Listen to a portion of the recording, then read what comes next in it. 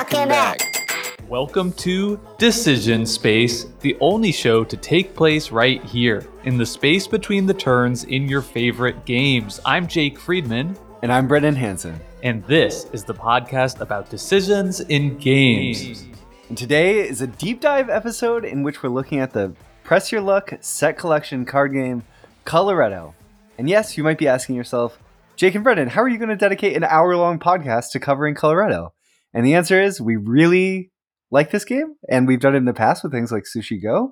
And I think there's a lot to discuss about why a game like this works and creates an interesting decision space that will lead to a rich and interesting conversation. We'll also talk about Zooloretto, a follow-up game, in the back half of the show. Jake, I see we have some housekeeping, though, before we dive into our actual ratings and reviews. That's right, Brendan. So before we get too far along into our deep dive, let's do some housekeeping. First, we just want to say that this episode is sponsored by our patrons on our Patreon, and we are celebrating that we just achieved our 25 patron goal.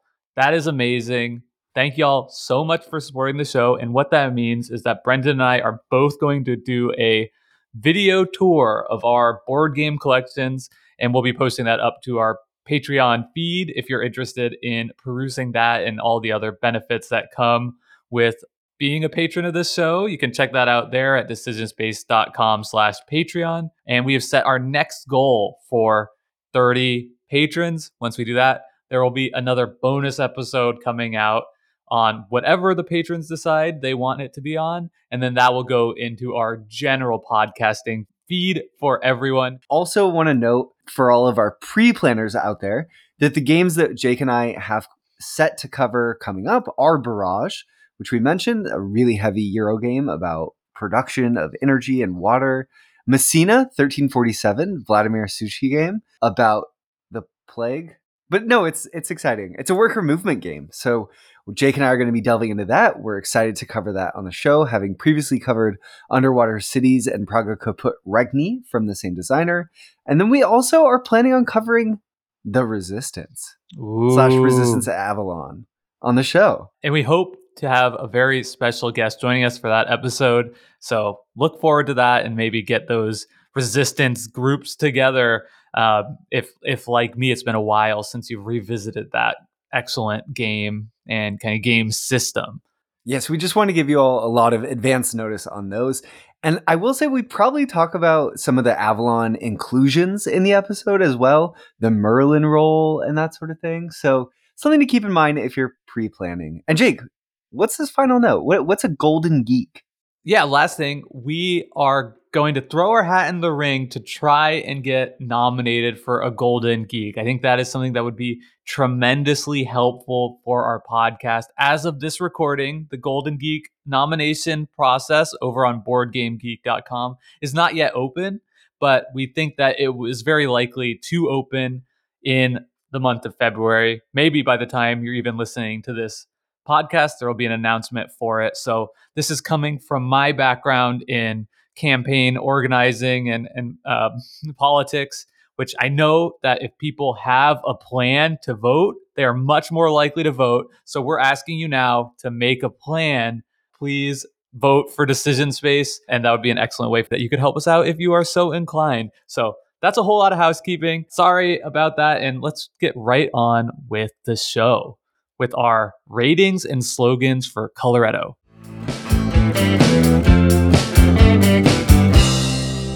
Okay, I'm gonna kick us off, Jake.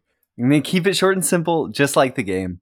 A near perfect realization of the game it's trying to be, Coloretto is equal parts joyful, interesting, and zany. 9 out of 10. Very good. And I have turned over a new leaf last week. I think something like 3,200 people downloaded an episode of Decision Space in 1 week. And I thought to myself, Jake, if that many people are downloading your podcast, you can prepare a slogan ahead of time. So I did. And here it is. I've always been fond of chameleons. I have a memory as a kid of going to the library with my dad and picking out a children's educational video about chameleons. Despite this fondness, I'm going to try not to let this bias color my review. Coloretto is a delightful, fun, funny, and sometimes challenging little piece of design brilliance. It is a distillation of less is more in a board game. And yes, that is elegant. No matter whether that elegant style comes in blue, yellow, orange, brown, pink, green, gray, or wild. 9 out of 10. It's a 9 out of 10 sweep on Decision Space. Woo! That was awesome. And Jake, what a great review. Is this what it feels like being on the other side of the mic? I'm very impressed. Yeah, but don't sweat it, Brendan. I think you did a really admirable try. I guess you were just probably going off the cuff, whatever. It's fine. It's too bad faces don't translate through podcasts because I wish y'all could have seen the look I just gave Jake. Let's get into the game background. So this is a bit of an older game. It came out in 2003 by Rio Grande and others in the publishing space, but Rio Grande is the name it says on the box. In the edition that we've been playing over on Board Game Arena. It is designed by Michael Schott, who also, I apologize if I'm not pronouncing that right, who also designed Web of Power, which has been re-implemented as China and Iwari. Jake, China. No. China. I can't let that one fly. I'm sorry. We get roasted for not knowing where Macau is. And then you say China. Are we going to leave this in? It's too good. Yeah, this game, it goes from being called Web of Power. It was released in 2000. Then it got re-released as China. And then it became Iwari in 2019. I'm retiring. Say for yourself. I feel I need to apologize to everybody in the world. Oh my God. I can't believe that. In my defense, your notes are crazy misleading, okay? How? It says CHINA. Yeah, I guess it's in brackets, comma, Iwari. Oh boy. Anyway, so there are other games, right, too. Brendan, please keep going. Web of Power, very popular, really well-regarded game that got re-released. Then, in 2007, most notably, Michael Schott also did Zooloretto, which we're going to talk about on the show as a follow-up to Coloretto, which was, at the time, I think, his most well-known game, probably. And then that itself was followed up with a game called Aquaretto, with a nice dolphin on the cover, kind of like, Flipper. Very cool cover. Brendan stared at me ahead of time. It's worth Googling. Yeah, definitely a different time in board games. But I think I just wanted to mention those games because, one, we're going to be talking about Zooloretto, but two, to just show the impact that Coloretto had. And then finally, I want to note that Michael Schott also did Lucky Numbers in 2012. This is a game that I didn't know a ton about, but Jake and I, as many listeners may know, are big fans of using Board Game Arena. We play a lot of games there, and Lucky Numbers is a very popular game on Board Game Arena. It's super light. It's not one I've actually played myself, but I know it has a big following, so I thought it deserved a shout out. If you've seen Lucky Numbers there, also a Michael Schott game. We should maybe check it out, give it a play, and see if we like it. Brendan, I have a question for you at the potential risk of sounding even more like an idiot, but I'm just, what is a reto? Jake, that's a really good question. I don't know what a reto is. I think, yeah, I literally don't know. Is it Oretto? Is it Italian? Zooloretto? Oretto? I honestly don't know. I think it's just a naming convention that they came up with it for their game. Reto is Italian adjective that can mean archaic, figuratively upright, literally so I don't know. What is the meaning of reto? Oh, adjective, righteous, living a good moral life. I don't know. I don't think we cracked the code there. Yeah. All right. If you know, tell us on the Discord. Okay. Before any more blunders take place, let's get right over into Brendan's rules overview, where he'll give you a better idea of how to play this game. And I've got a feeling it's not going to be a long one.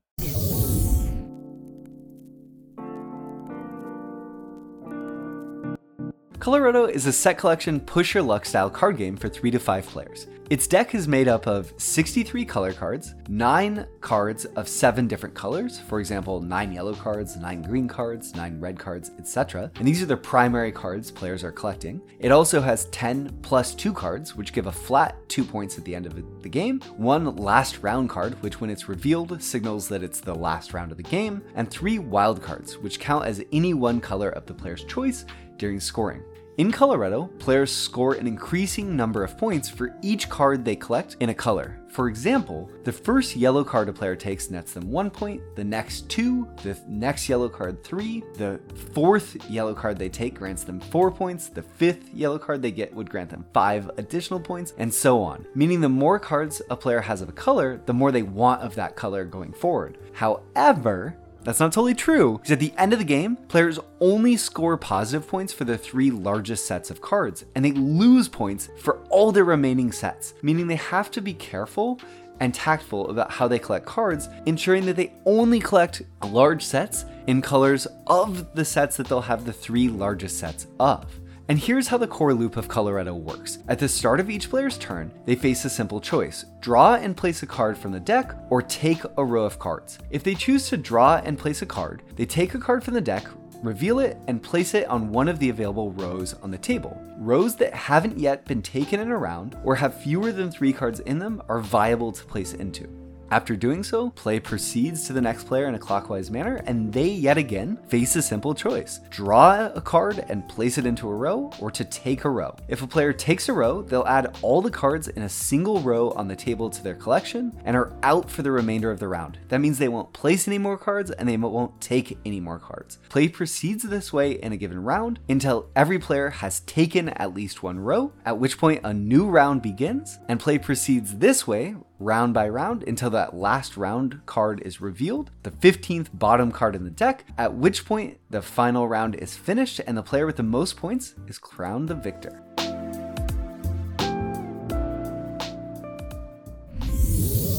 Thank you, Brendan, for taking the time to record that rules overview. So we jump right into it and explore the decision space in Coloretto, the most basic of all the Retto games. I would love to. Jake, size, depth, feel, clarity, we get to do it. It feels like it's been ages since we've done a deep dive in this way and maybe hit on some of these questions. But I would say this is a small box card game, and I think the decision space is really meaningfully constrained by the whole game being structured around this really simple question. Do you want to draw a card and add it to a row, or do you want to take a row? So it feels like not a massive decision space, right? There's not a lot of tools of agency that we have to interact with the game.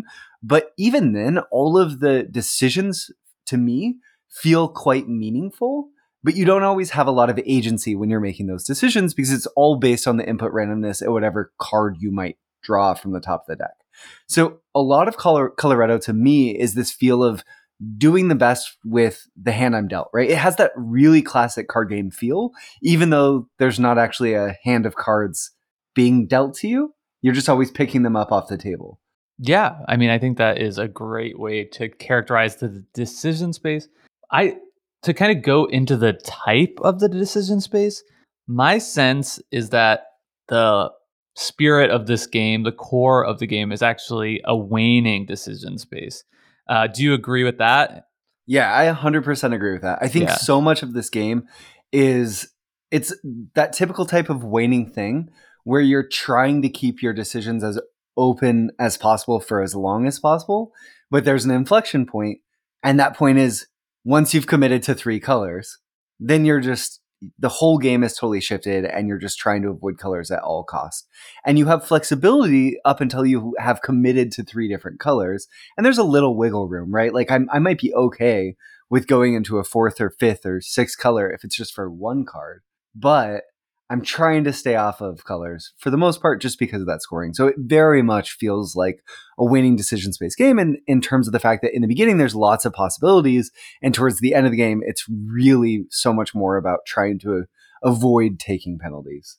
Yeah, and I think the core of the sort of actions you're doing, even though it is a very static sort of mechanism, right, where you're either take a card or take a hop, each We're going to call them turn. hops? Why wouldn't we call them hops? Okay, great. We'll call them hops. What would you call them? Rows. Okay. That makes sense. I thought you told me that they're called hops. No, that's what Board Game Garage calls them. That's what Kellen calls them. This is their whole joke. That whole joke where hop is a made up word. So you call them hops, but a hopper is a thing that loads things into things. But these are the rule book just calls them rows, which feels perfectly sufficient to me. What the heck?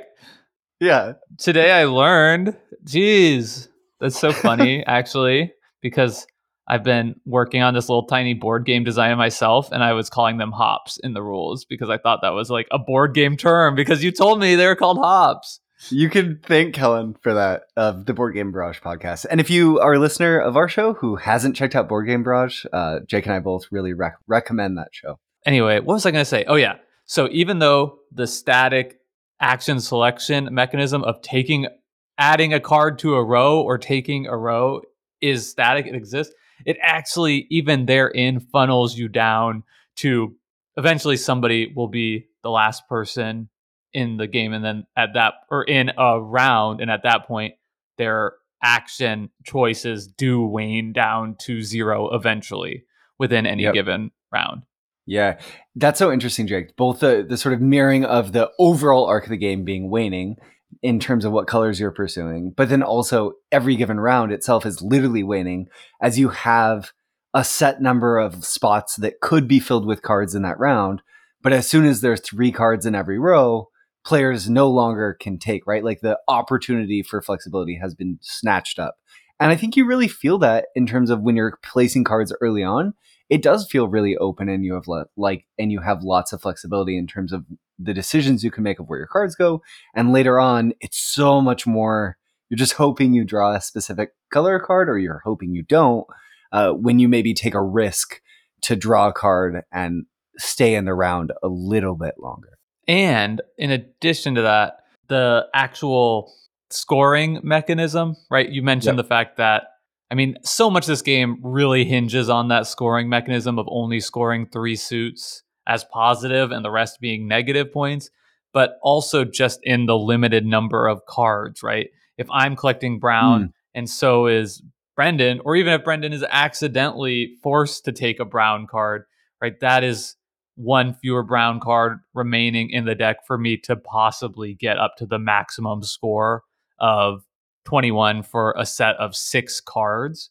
So I think opportunities feel like waning and kind of pulled away from you there too, if you're playing that card counting game as well. Because there's just 9 cards of each color in the deck. Exactly. So really, both of you can't get to the 6 if 2 of you are in a color.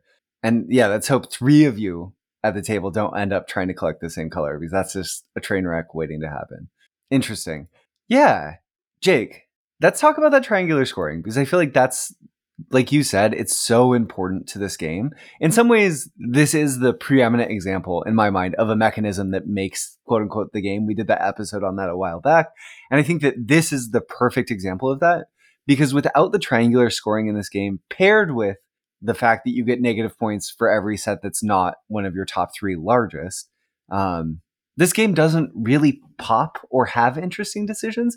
It's so much because of the scoring mechanism that it works. So I just want to make sure everyone's really clear on what we mean by triangular scoring. And that's this idea that the first card you get of a color gives you 1 point, the second card gives you 2, the third card of a color gives you 3, the fourth 4, and so on. So you're always getting 1 more point than the number of points you got for collecting the last one, which if you map that out sort of in a row, it will visually look like a triangle, which is where the name triangular scoring comes from.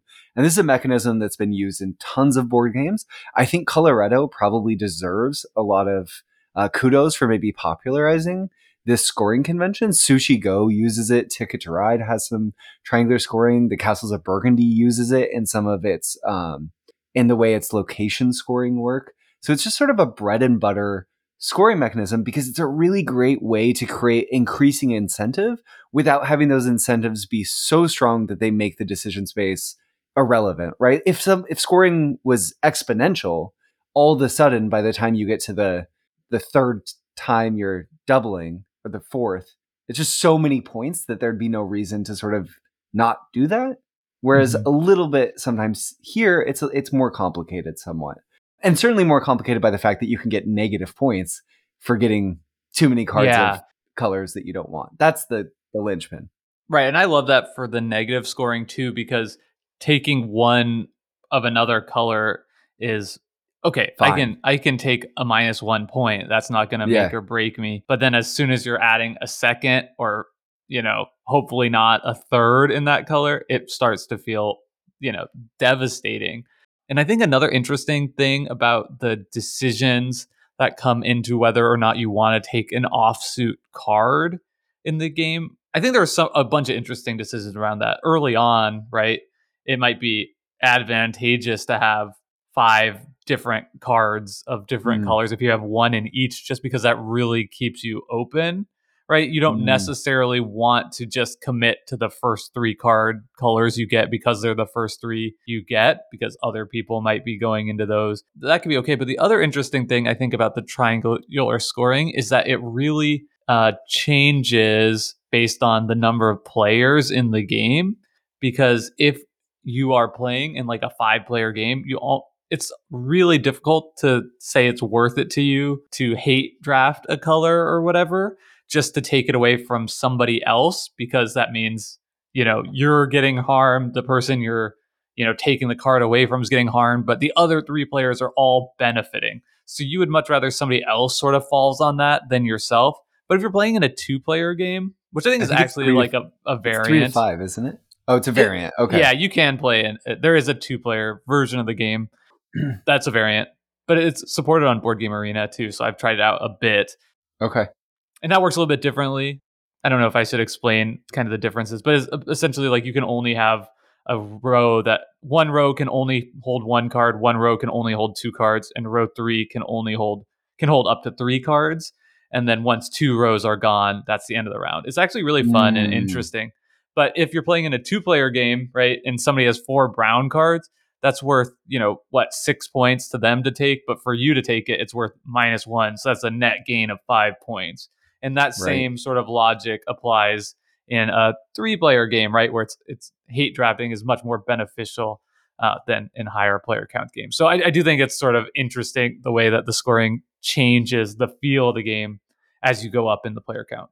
Yeah, totally. And what sort of tools you have to approach trying to catch up and staying open, which is so important in drafting games. We always talk about sort of how the deep importance of staying open, and that's tough in Coloretto because it's asking you to walk that really fine line. Just while we're talking about it, Jake, I feel like now is maybe the moment to say that my favorite thing about this game is the fact that it teases you into exploring your own hubris. Because every time I play this game, oh, it's just 1 yellow. I'm fine taking 1 yellow. And then all of a sudden I have, -12 points or something because I've collected 3 yellows. My math on that isn't perfect, but you get what I'm saying. And it's just, I don't know. It's very, very fun for me sort of seeing how that plays out. It's the kind of collection of mechanics, right, that just create such interesting and nuanced decisions out of such a simple rule set, right? Yeah. Like the choice of whether to draw an extra card, draw and place or take is so often interesting, right? Because if you're presented with 1 card that you need, you can take that.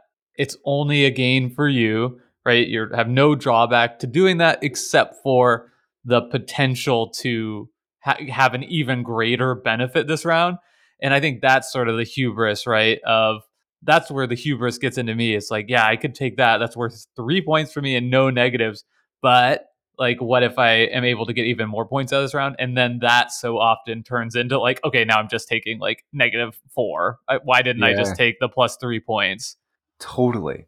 There's in optimization problems, Jake, there's this this thing that you can do, which is you explore like what's the value of perfect information. And I feel like Coloretto is this perfect map onto that idea, right? Because the exact decision that we're talking about factors into this, where the board, let's say the round's just kind of starting, maybe it's the second or third round. So every player has between 3 and 9 cards in front of them, 10 cards because you start with a card. And the exact scenario you just said. There's 1 or 2 cards out that will give you 3 points.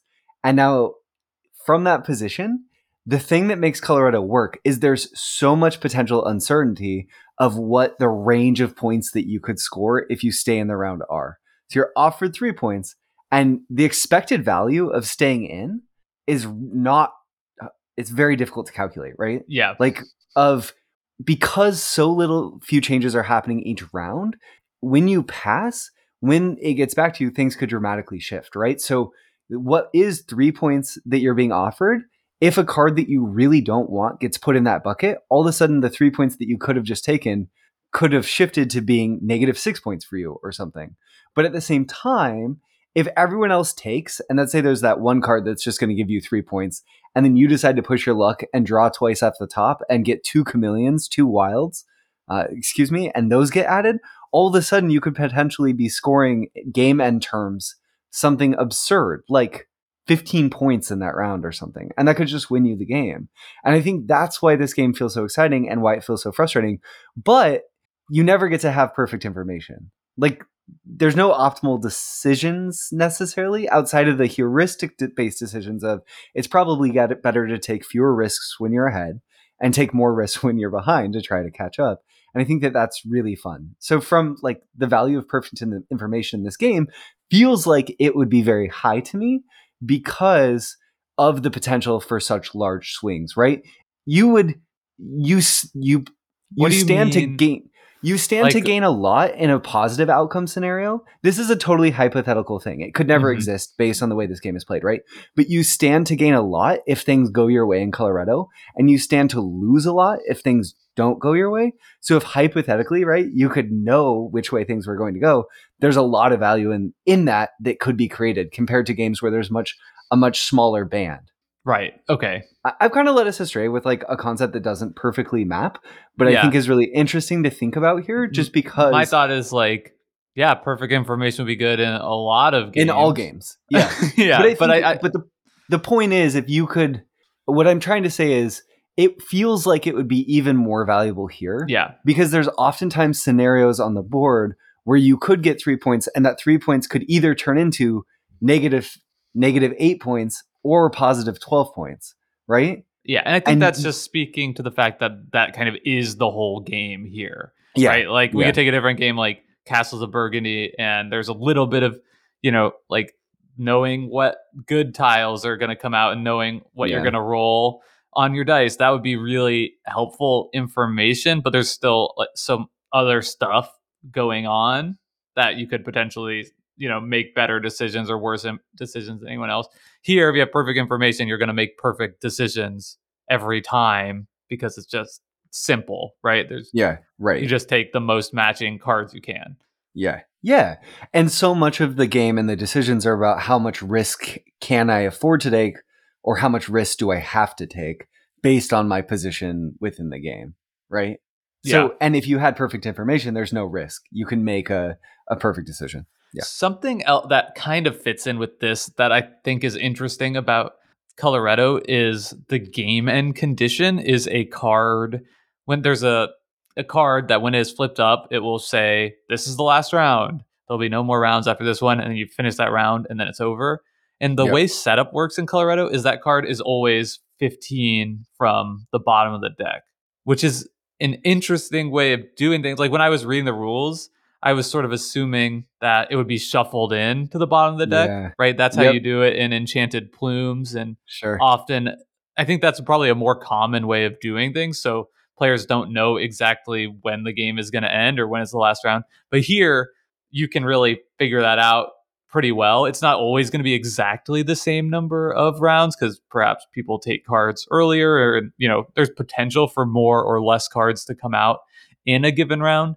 But you basically always could predict when the last round's going to be or very close to it. So that's just another way that the game gives you more information when it could choose to give you less, right? Less. And that also information kind of clues you into the fact that there's not going to be equal or even necessarily roughly equal numbers of each cards, right? It's totally possible that 6 blue cards could just be in those bottom 15, and if the at last round card was shuffled into the bottom 15, that would potentially smooth things out a little bit more. But I think it's really an interesting the way it works here. And I think when you kind of recognize that, it can make those decisions feel just a touch more meaningful and less chaotic than they otherwise would. Especially as you're getting down to the lower and lower in the deck, and your ability to speculate on what cards might still be out there, and the value of cards on the board because it's actual known information goes up dramatically all of a sudden. Yeah, totally. Jake, can we talk about some of the decisions around getting to lay cards into the rows? Because I find that those are some of the most interesting decisions in the game compared to should I take or should I not take? Which, like we just said, because there's so much uncertainty of what might happen in the swings of potential rows, can oftentimes feel like you don't have that much to go on. Whereas when you're laying cards out in the rows, you have a lot of information to look at. And what I mean by this is you have open information of every card that every player already has. So much of what you're doing in Coloretto is you're drawing a card and then you're trying to create rows that every other player, either you're really trying to incentivize a player to take a row, maybe, oh, I really want to get this player out of the round early because we share a color. And if I can get them out of the round, maybe I can build up on that other color if those cards come up and score even more and kind of disincentivize them from going to that color. Or maybe I'm trying to keep things really even. I think there's lots of ways that this little puzzle can be approached that aren't necessarily intuitive right at the start and affect also based on where you're sitting at the table and who's next to you and what colors they're also in. Here's a quick question. Okay. Which part of the game do you think is easier? Are the decisions more clear to you? Whether you should take a row or draw a card, or where you should play a card once you've drawn it? I think that's a tricky question because I think it depends. Yeah. There's definitely times where if all of the rows are full, it's usually an easier decision. I'm But answering your question in a sometimes poor way. But sometimes you can just draw a card that's like A +2. or no, the +2, that's really difficult because right, like you want that to wheel, and where do you place it so that it has like the highest likelihood of potentially wheeling to you? Maybe you just put it in the least filled row. I think there could be some heuristics around that. Or you draw a card that's like somebody already has 4 browns and there's 1 brown in a row, and you draw a card that doesn't matter to you, but it hurts them. You put it with the brown. It's like a no-brainer. Right. No, exactly. I think, but when I find the challenging decisions with placing a lot is like when I find a card I want. Like, how can I place this in a way so that it can come back to me with like the least damage done to it, right? Yeah. Right. With people, and by that you mean people chucking junk that you don't want in with it. Exactly. Totally. Like, can we talk not about my beautiful row? Yeah. My beautiful green row. And I think that's where a lot of the tension comes from, is the fact that those things are decoupled, that you always do have to wait for it to get back to being your turn until you get the choice again. That's what makes this game interesting, right? Way less interesting if you could draw, place, and then take. It's not, It wouldn't have the teeth that it has. Also, can we talk about the +2 value cards just for a minute? Because I'm learning something really interesting, which is that I think you value those cards higher than I do. Yeah, I value them very highly. And you value them very highly because there's no downside. They're just always 2 points. Whereas every other card in the game, depending on the situation, probably has the potential to be a negative value card for you, unless it's the late game and you already have 5 in a color and you're not going to have 5 in other colors. But I find, Jake, they're below average. If you have 3 colors and you're fully invested in those 3 colors, a +2 is a below average value card. If you can get those 3 colors higher, right? Yeah. I mean, obviously I wouldn't like choose to have a +2 over a card that's more valuable to me. Yeah. Right. If I'm choosing between 2 points and 4 points, I'm going to take the like 4 points every time. Never mind. But I think the thing with the 2 +2 is like you want them at, they have maybe a little bit of a variable value because they're at the beginning of the game, what I was going to say the exact opposite. They're more valuable at the beginning of the game where you don't necessarily know what colors you're going to be in. They help to keep you open. Where late game, you're more likely to, have a situation where it's much more clear like what different cards are going to be of value to you. Sure. Right. But the flip side is late game. Maybe there's certain colors. It all depends on what your board is. So this is a tough hypothetical, right? But early game, I guess it does keep you open. But there's also the potential that if you take a +2 and you could have taken, say, a green card, that you will inevitably end up in green, and that the green card that you didn't take could have been the card that ended up being worth 6 to you. Right? That's interesting. That is a really real possibility, because your opportunity cost of taking cards of certain colors is finite in the game. There's only so many cards that you could take. What do you think is better round one? Is to take so say you have one green card to start the game. Would you rather have a row that contains one blue and one gray card, or one blue and one +2 card? Definitely the latter, because Okay. early game, I want to stay in as few of colors as possible. Okay. So it seems like we're on the same page then. It seems like it. I thought what you were saying before, maybe you would take the other side. I don't interesting so. segment, podcast discussion. Jake and I figure out we're on the same page all along. But I do think that I think the +2 cards are a little bit tricky to value, right? Because to your point of within this game, maybe I'm willing to go into certain colors for one card, right? Where I stay quote unquote open, I take one negative for the chance that I'm going to end up getting way more points in that color. You get the +2s are just flat. They don't represent any significant risk or any significant downside. And sure, I'll take them, but I'm not making a ton of progress towards scoring really high. So if there's a chance that I miss the opportunity to take one of the colors that I should have been in all along, and instead take a 2, that feels pretty bad to me in terms of my potential score.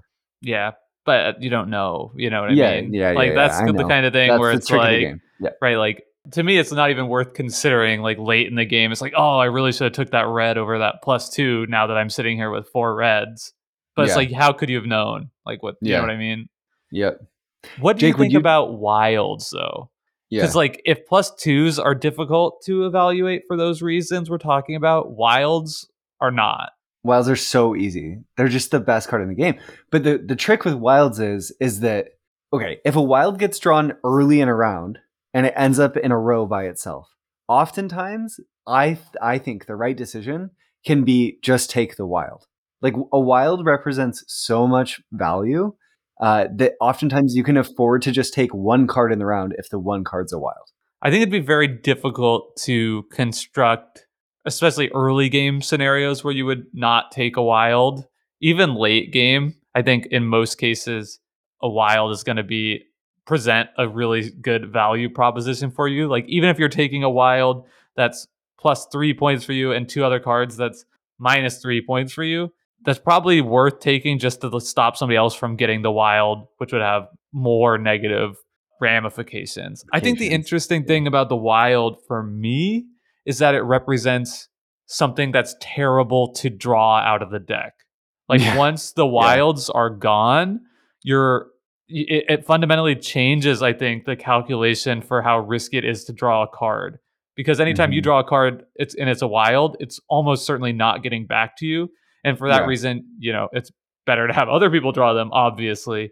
I don't know. In general, it seems like drawing cards is good because it allows you the power to, mess people's rows up, potentially put rows together that are beneficial to you. But just hitting those like wilds is almost like a feel bad type of deal, especially because there's only a couple in the deck, right? There's like 2 wilds in the whole deck. I think there's 3.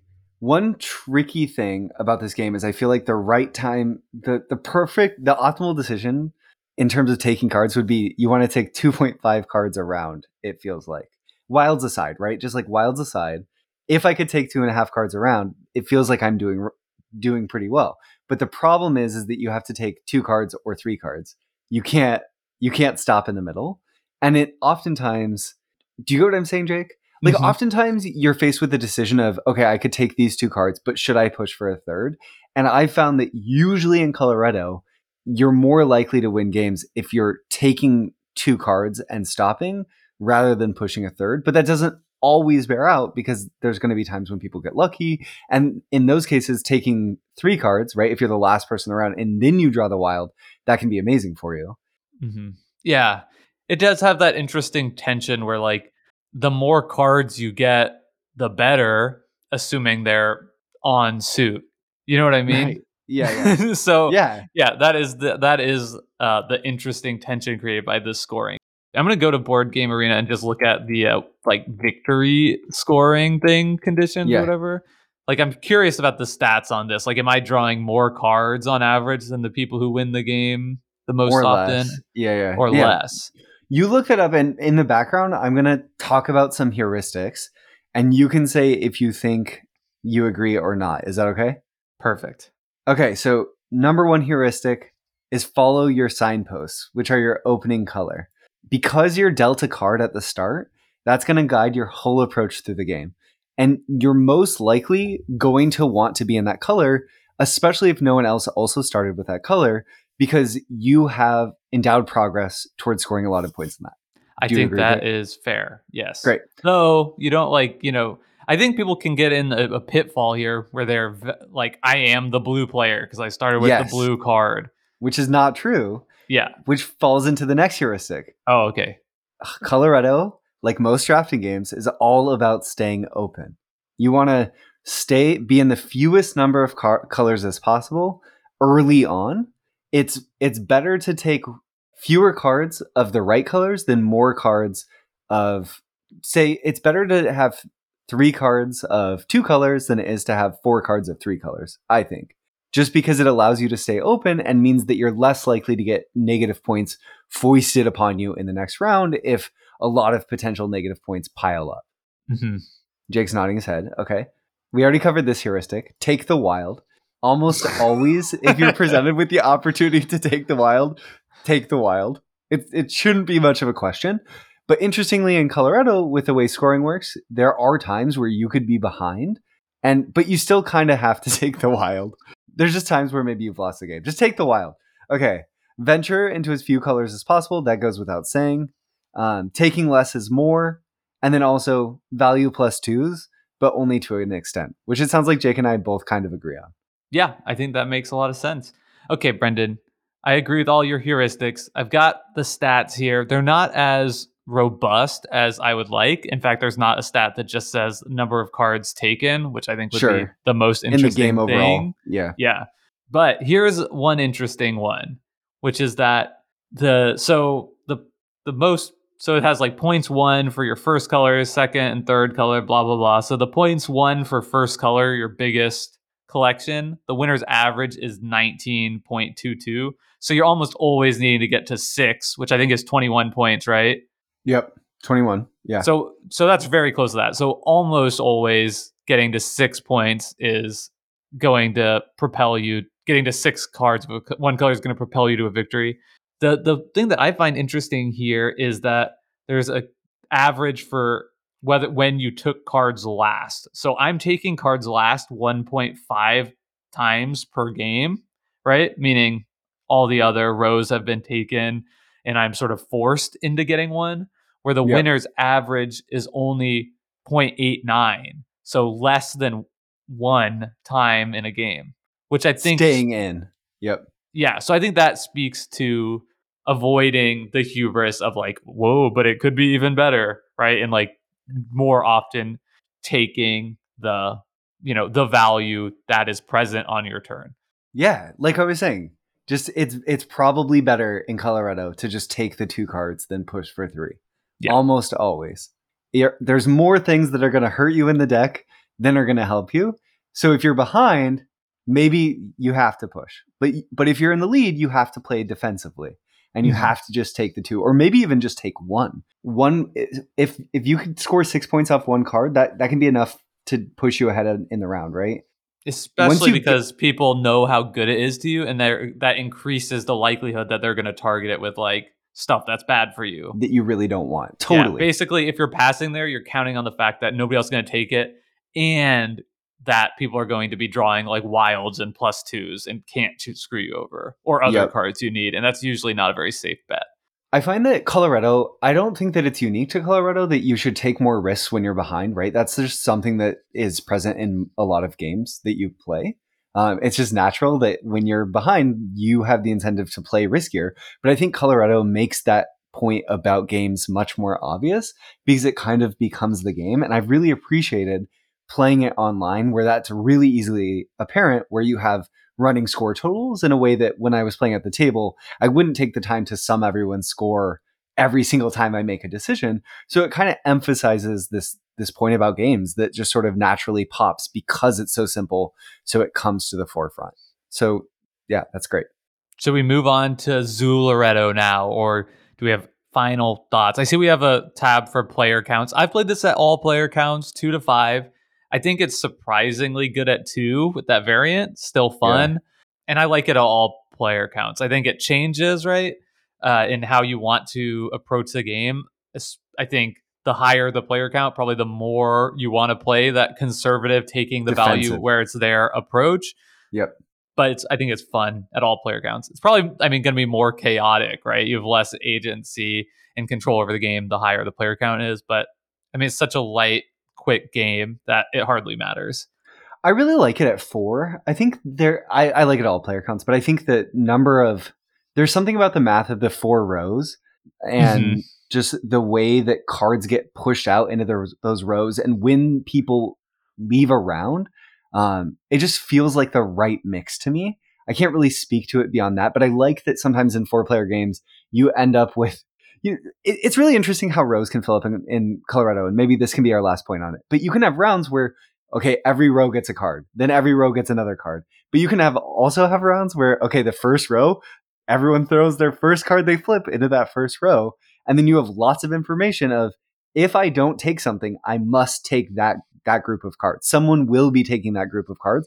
And that really changes the amount of certainty, information that you have about what potentially could be your downside. Because if that row is really bad for you, you're trying to get out of the situation where you could take that row. But if there's a row that's good for you that no one else is going to take, well, then you can push and try to see if you can make something better. And I think that I love that the game can push and pull in those directions. And a lot of the skill in Colorado is knowing when to push certain groups of cards together like that to force your opponents into making situation decisions they don't want to have to make. And I don't know when. Do you have a sense for this, Jake? When do you want to pile up a first row? It feels so tactical based on the cards that come out. Yeah, I think it's difficult to say devoid of context, right? Yeah. I think the reason it is likely to happen is because somebody puts a card in there and that's good for somebody, like player, 1 puts a card in there that whatever, then player 2 puts a card in there that now together creates like good row for somebody else, and then the third person's like, well, must stop that, right? Yeah. So it's kind of like that cumulative hive mind thinking that leads to it.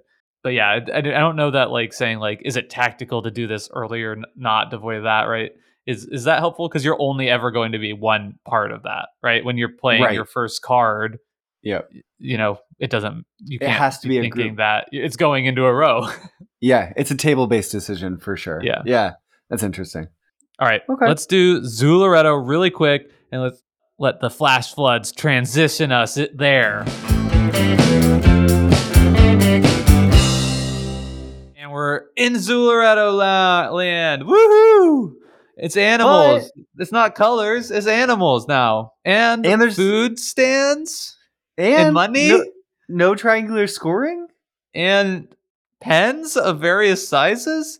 And breeding. And kind of breeding.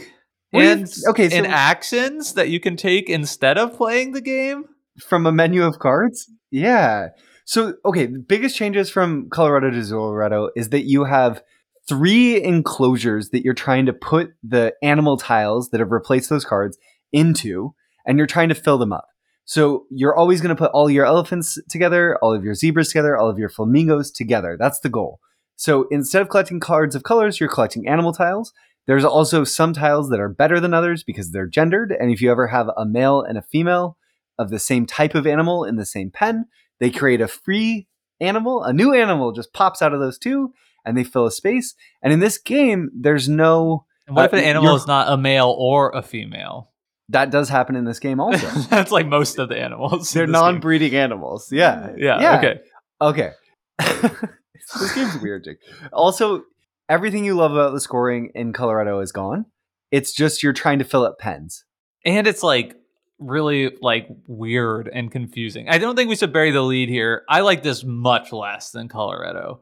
I do not like this. Yeah, that's what I was gonna say. Like if like Colorado's a 9 for me, and Zularedo might be like a 5, which I think maps so perfectly into our elegance conversation last week, right? Yeah. Where like sometimes like the worst of all worlds is an elegant system with like a couple of inelegant things tacked onto it. And maybe there's more than a couple things here, but like man, does it feel so stark when you have this super awesome core gameplay element, which is the same here, right? On your turn, I mean, it's changed a little bit, but on your turn, mainly you're either like taking a set of animals or you're drawing a tile from the top and putting it into one of 4 sets. Yep. Or however many players you're playing with. So that's still here, but just like with everything else tacked upon it, it's just kind of like, man, it really does not sing in the same way.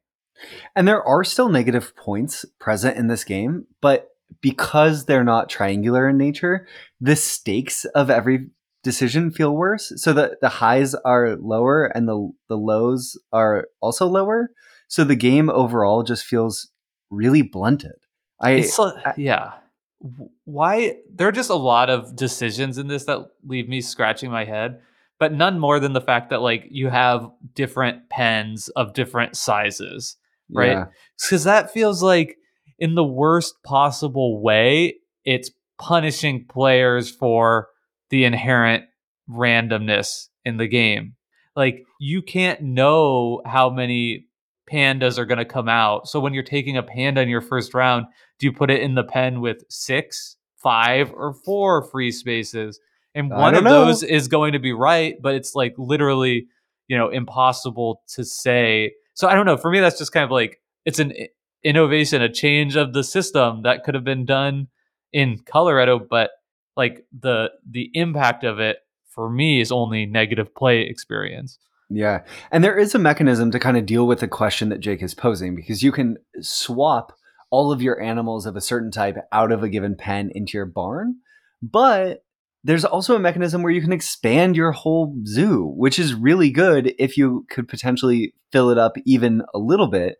So what you are able to do with your money most benefits the player who gets lucky in making the right decision of where they put their animals early on.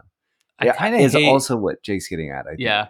And I kind of hate how the actions work where it's like you do that instead of your like normal game having action to draw. Yep. Right? Because I think that's one of like the, fun sort of Kinesia-esque elements of Colorado where it's like sometimes you just wish, oh, I wish I could do nothing, right? I would love to just pass here but I can't. So now that's interesting. And I have this restriction where I have to make a choice. And now in Zularedo, if you have money, you could just like sort of pass. Yeah. And, and that I guess that increases the tactical gameplay, but I think it diminishes again that core loop that I found so fun in Colorado. To me, if Colorado is a delicious burger, in a way, Zularedo feels like a delicious burger smothered in clam chowder. Ew, that sounds bad. It's just like takes all these management decisions and dumps them on top of the game that don't really bring a lot because the game doesn't want to make too much of the game about them. The game kind of mostly wants to be about this really novel drafting mechanism that leads to interesting decisions. So it just ends up muddled and there's too much fighting in terms of what's going on and it's not really fully exploring and it takes out that novel scoring system. It weakens the decision space in a way that's really frustrating. I think the scoring system is my favorite part of Colorado. I think that is like not just the triangular scoring, but the triangular scoring where you're only scoring your 3 best suits, right? That I think is a stroke of genius. So, obviously I'm not going to like removing that in place of something else that doesn't work as well. But man, the scoring really is onerous here too. It's, I think I would say very inelegant where you have all of your pens have different possible point awards based on could be worth one of three things. They could either be worth like the most value, the like less good version, or zero, depending if you've completely filled up your pen, have one fewer than filled up, or less animals than that. That would be a zero. But if you add a like one of the little stalls that come up to like I don't know, a ticket booth, or there's a few different types, or a food vendor. If you add one of those into it, then that like ups everything by one, right? Like you can then get the full value if you have one empty space. And then also the vending booths are worth 2 points each for each different type you have, but not the same ones. And it's just like, why? Why are we doing any of this? It makes, Yeah. it's just really surprising to me that this could come out of the sort of head of the designer who did Coloretto. I mean, I don't know. I don't really understand the thought process behind it. The whole time we were playing Zularetto, I just thought to myself, wow, I'd really rather play King Domino or Coloretto. Yeah. And it's Who do not you that think King. who do you think this is for though, right? Like what do you think like the design goal, like if you were to guess behind this innovation? And I I think Zularetto might be, more popular, or like people seem to love them both. Like even in our Discord, right? Yeah. There's sort of people that like Zularetto and people who like Coloretto. My instinct says that Zularetto was an attempt to take a game that felt like a filler game and to make it more of a family game of the night, a game you could put down and have it fill a whole hour, while you were playing through. I hope And it's not. built on this An game that you hour? like.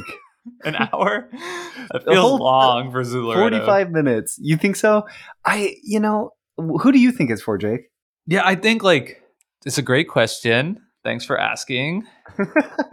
Perhaps it is sort of just added complexity for complexity's sake. And I think some people think about the Board Game Geek weight scale, and they're like, I like games that are in this range that's like slightly higher. So perhaps, you know, those folks would find this more appealing than the more stripped down version of it, just because, you have more rules and systems to grapple with. And I do think there are people who enjoy that sort of for that sake alone. I don't think there's anything wrong with that. It's I just posit not for me. if you'd like a heavier Coloretto, have you ever considered checking out Kanagawa, which is basically like Cathaloretto, because it takes this core mechanism and it doesn't allow you to place. You don't pick where you place cards, but you have the similar mechanism of rows filling up with cards as the game goes on, and it adds these really interesting scoring options of pushing your luck around what goals you're going for. What do you think, Jake? Yeah, I love that. I hadn't thought about Kanagawa in those terms, but I think that is a perfect recommendation for the step up from Coloretto. Great. Do you have any other thoughts on Zularetto? I just want to talk about Coloretto. Let's do our final thoughts on Coloretto and wrap up here. Both of us have gushed a lot on this podcast about how great this game is. And I think for me, I found this game really inspiring creatively. I sort of stole some of the mechanisms wholesale that I've been put into a little prototype that I've been playing around with. So that was cool.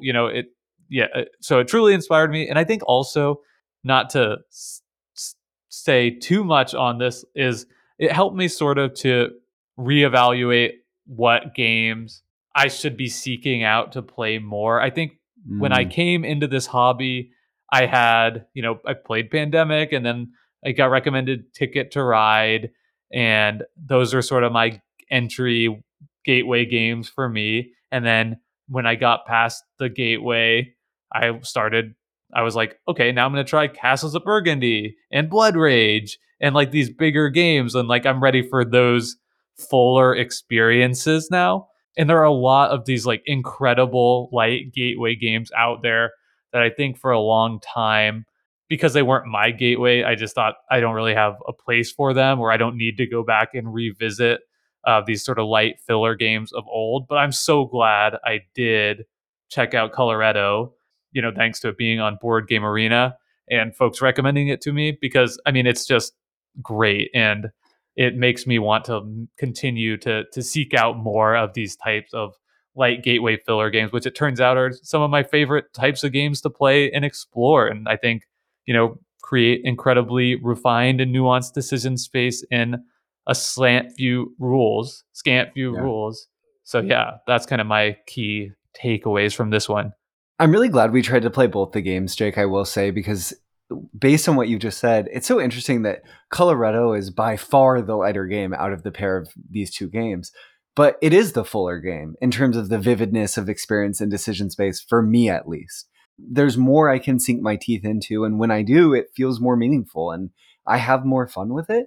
I think that one thing that's exciting for me about Coloretto is I've primarily played this game just with the basic triangular scoring. It's what we spent most of the episode talking about. All of it. I totally forgot. Yeah. It gave it, I think it was important we did that because I think when people think of Coloretto, that's what they think of.